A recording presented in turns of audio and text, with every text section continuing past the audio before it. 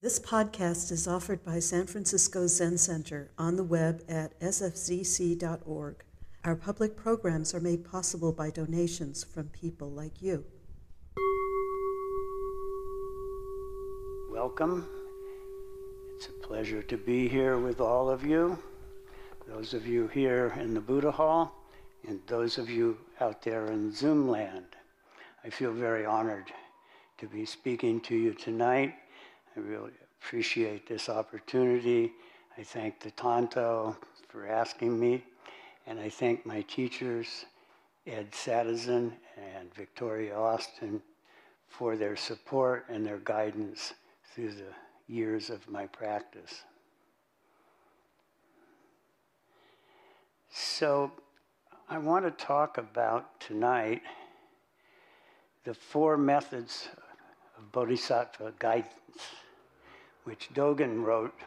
Dogen being our Soto Zen founder, he wrote these 4 methods in approximately 1243, and they're known as the Shisho Bo, and are part of the Shobogenzo, or the treasury of the true Dharma Eye. The 4 methods, by the way, these are the 4 methods for Bodhisattva guidance, as I said. You, all of you here and out there, we are all Bodhisattvas. So these are methods of guidance for each and every one of us. These are tools to help us grow, help others, support ourselves, and embellish and flourish in our practice. So Dogen actually originally wrote these for lay people, and then later wrote a slightly different version for the monastic monks.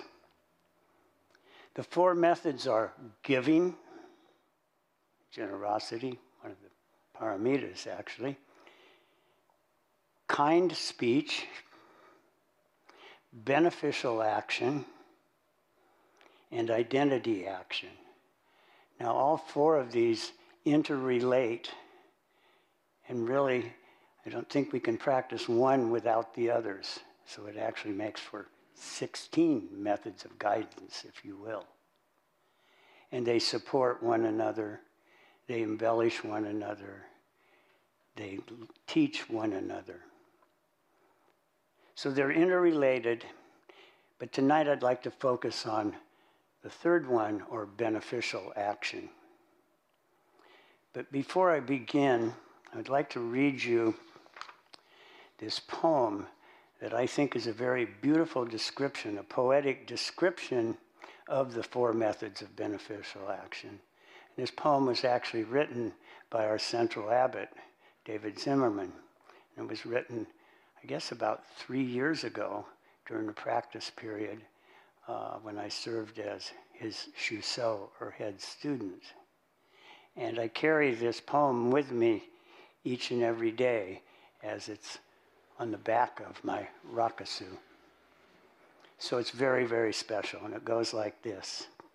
Planting, cultivating, tending good seeds, harvesting the karma gardens, flowers, and fruits, offering nourishment, awakening beings, bringing forth the fragrance of the long river. So that's what we're doing when we practice these 4 methods. We're planting, cultivating, we're tending good seeds. We're harvesting the flowers and the fruits from the karmic garden. We're offering nourishment to others and to ourselves. And we're awakening beings. And we're bringing forth the fragrance of the long river. In other words, we're bringing forth bodhicitta. Planting, cultivating, tending good seeds, harvesting the karma gardens, flowers, and fruits. Offering nourishment, awakening beings, bringing forth the fragrance of the long river. So Dogen, in this fascicle, wrote about beneficial action. beneficial action means to use skillful means to benefit all beings. Skillful means. Interesting. What are skillful means? But he says we use skillful means to benefit all beings without discriminating among them. So there's 4 parts to this. We're using skillful means, we're not discriminating between all beings, and we're considering their near and distant future. We're not just thinking about, oh, I can do this now to help out or fix that, but what might be the ramifications in the distant future, in time down the road. So we have to do that. And we do this selflessly. We don't do it, we're going to get good points or good karma or good merit or a pat on the back or somebody's going to bless us or thank us. We do it selflessly. So let's look at skillful means. So with skillful means, you must carefully observe the person you are trying to help. And you don't want to be codependent or enabling to this person. You're not there to fix somebody else. You're to help heal them, if indeed that's what they need. And there's a big difference between fixing and healing. And once you've determined this, then you choose the most appropriate and the most effective actions for helping this person, for healing this person, for the situation. And we don't, I know personally, I can get too caught up in, oh, I see that person over there needs this or that, and I'm going to get right over there and I'm going to help them out, I tend to charge right in. No, it takes some patience sometimes. And we stop and we consider what we're doing. And sometimes, as an example, there may be somebody that is limping along or something, and you think, oh, I'm going to go carry them to their thing. That might be the last thing that they need. They, in fact, might really need to be working with limping along and learning to walk again or deal with something. So our goal is to get through to them and help relieve their suffering. And we need to communicate sometimes differently depending on who you're interacting with. Everyone is not helped, does not receive beneficial action in the same exact way. So the skillful means calls for assessing the situation, not just charging ahead and deciding, does this person really need some help or not? Skillful means requires compassion, understanding, patience, adaptation, creativity, and moreover, and most of all, a willingness on our part to learn. A willingness to learn and grow and become selfless with this other person. This approach can and often does, I know with me personally, runs counter to my established ways of interacting. I can get too carried away, go too fast, as I said, charge ahead, be certain I know what you need, and I'm going to give you that whether you want it or not. So we have to be careful because it does go sometimes contrary to our established ways of interacting, so it requires intention. And most of all, it requires practice. It's an interesting concept, an interesting idea that to provide beneficial action, we need to practice it. Well, indeed we do. We need to know when to offer it, how to offer it, who to offer it to, how to offer it, all of those different things. And we must not discriminate. We must offer it at our best to all classes of sentient beings. This is the second aspect that Dogen spoke about in beneficial action. So there are those we love and esteem, and that's pretty easy to offer them beneficial action, because you really care about them, and you want them to be happy, and you want them to be well. And sometimes you want them to be happy and well because that makes you happy and well, and that brings forth a question about doing it selflessly, but we'll get to that. So people we love or esteem, but those we don't, people we think are worth trying to help, and those that are beyond saving. And how often do we make those judgments? Oh, that person, that's sad, but they're not worth it. They're too far gone, or whatever we determine. They're not important. Or that person over there, it's too late. I can't offer them any help, any healing. They're over the hill. They're too much into that. They've done that for too long. That particularly comes up in the area of 12-step work. Sometimes one can think, oh, that person's been an addict or an alcoholic too long and there's no hope for them. I can attest that's not true. I can attest to that personally. So people with money, status, intelligence, education, and those without,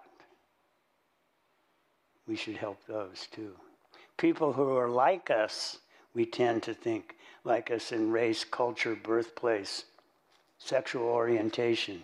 But those who aren't like us, who are foreign to us, there are people who are happy to accept our help.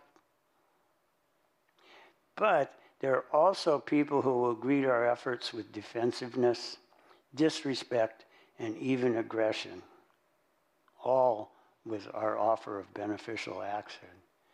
So we're not there to judge that, We're not there to force it upon them.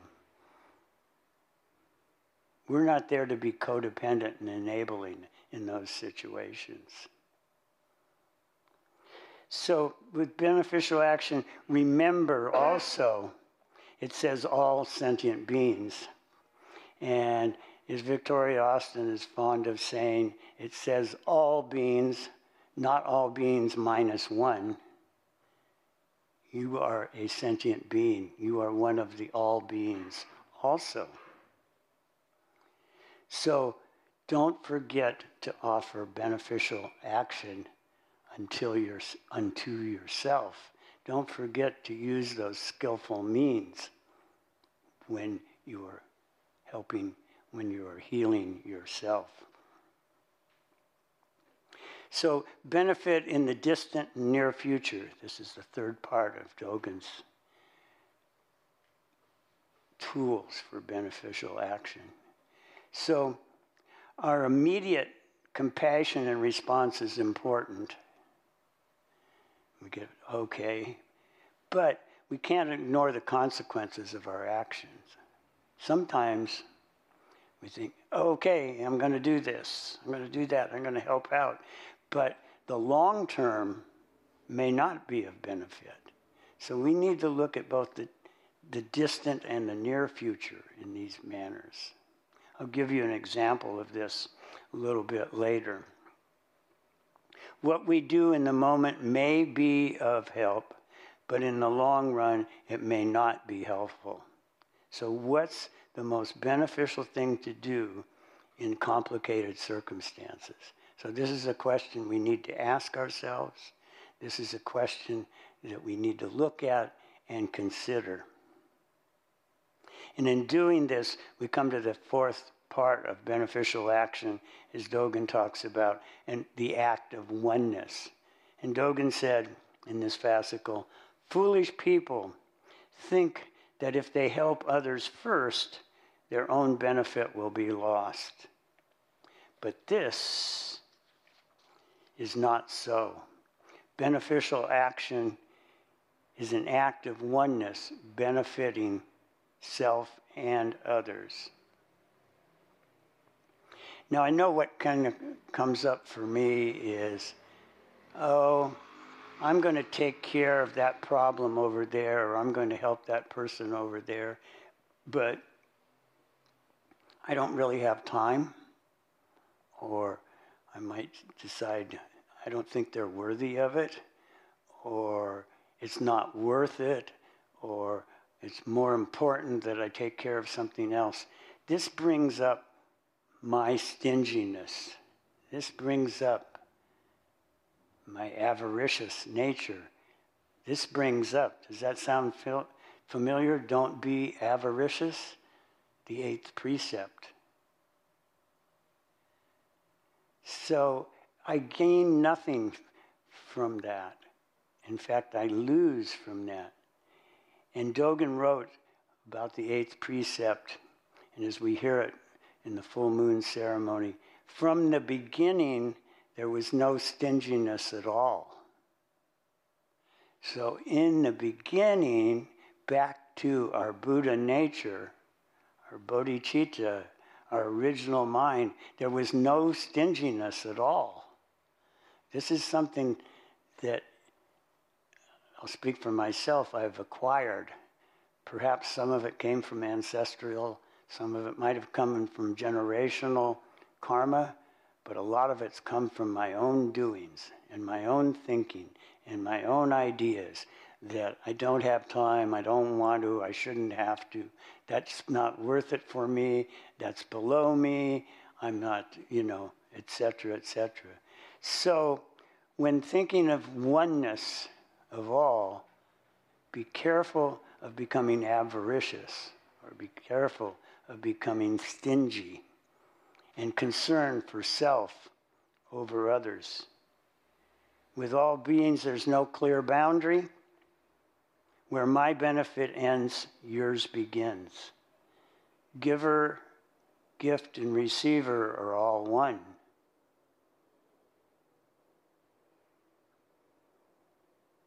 Beneficial action is not only an act where we can manifest oneness, it's an act through which we can actually realize oneness. So by engaging in beneficial action, we get a sense of oneness with one another, with ourselves even, the oneness within ourselves. What a gift it is to have this method of guidance. We are here to benefit friend and foe alike. To do this, we have to set aside our preferences, our pride, and our self-concerns. We must let go of judging. And I know I get caught up in judging a lot. And to no avail. It's interesting in the Xing Xing Ming, or Trust in Mind, there's a line that goes, the burdensome practice of judging brings annoyance and weariness. What benefit can be derived from distinctions and separations? And I think annoyance and weariness is the least of what judgment brings about. Then we can get bitter, we can go off into our shell, and we deny our oneness with one another. We deny our oneness with ourselves. We, in fact, all are one. When we have a sense of separation between ourselves and others, the one who is helping and the one being helped, we invite trouble. We can become proud of our virtue, reputation, or we can even create a martyr complex. And that's a miserable place to be. We can become stingy and avaricious. So remember that it does say all beings, and this includes oneself. We must learn how to also ask for help. And it's very important that we learn how to accept beneficial action from others. This is sometimes very difficult. I don't need help. I don't want it. Leave me alone. Go away. No, forget that. That doesn't matter. To accept beneficial action from another is a beneficial act in and of itself. You know? Sometimes it's interesting, if we make an amends to somebody else for some action that we did or something, you know, we're not really concerned with their response. But it's interesting to note how some people can accept an amend and some people cannot. You know, learn how to accept an amend is one aspect of this. So learn how to ask for help and learn how to receive beneficial action from others. So recently, and interestingly, in my life, a situation occurred that I'd like to describe where I attempted to offer beneficial action in what I thought. So I met a friend that I've known for a long time, not extremely well, but we've shared with one another and talked about a variety of things over the years. And I hadn't seen this person for a while. And so we spent some time together and we were talking. And it turns out this person has a very serious medical condition. And I felt immediately sorry for them. And then, so then we parted ways. And a few days later, I thought, I know. I should put their name on the well-being list. For those of you that may not know, every Tuesday morning here in this room at service time, there's a well-being ceremony, and the names of people who may be ill or need some assistance in some way or another are read. So I thought, perfect, I'll put this person's name on the well-being list. This was not skillful means, this thought, because I just thought, oh, that's great. I mean, they need it, but I'm going to do it, and that'll make me a good person. But fortunately, I stopped, and I thought, well, maybe I should ask them first, you know, if they want to be on this well-being list. But I couldn't let it go there. I didn't know how to get a hold of this person. So I thought, well, I don't know how to reach them, you know. I don't know their phone number or their email or what have you. Oh, I'll just go do it anyway.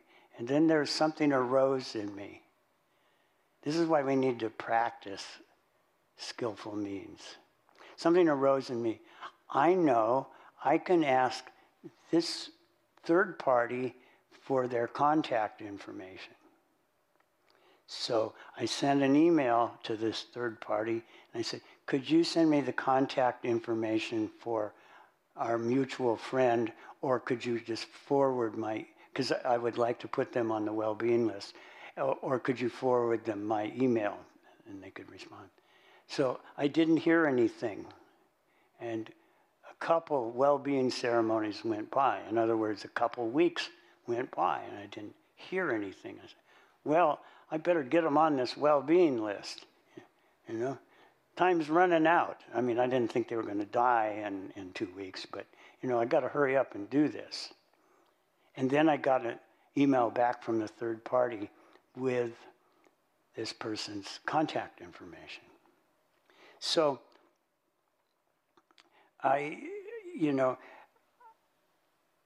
so I'm trying to develop skillful means here, and I'm trying to help all people without discrimination. So meaning this friend with the medical situation, and meaning the third party who I needed to get the information from, and including myself. So I sent an email to my friend and I said, we have a well-being ceremony. This is someone that's familiar with Buddhist practice, familiar with Zen practice, but probably didn't know about the well-being ceremony. So I said, would you like to have your name included on the Tuesday morning well-being ceremony? And I wanted the answer to come back, yes. But guess what? We got to take care of the near and the distant future. Because the person wrote back and said, no, thank you very much for offering, but I prefer not to have my name on the list. And this person had a very good reason for it, not that they were, they appreciated the thought and the idea, but they wanted to protect their anonymity from the more public, So I could appreciate that, but I didn't think of that. This person has a professional life, and it wouldn't be good if that information that they were very ill was somehow their clients heard about this. So I never thought about that. I never thought about the near and the distant future.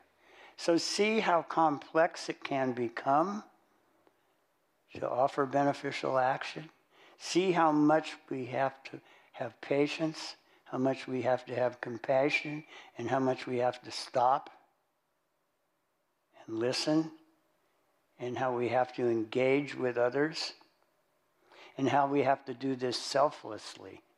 In other words, I was really caught up in the act back at the beginning and pretty much all the way through that, this will make me a hero of some sort, in my own mind.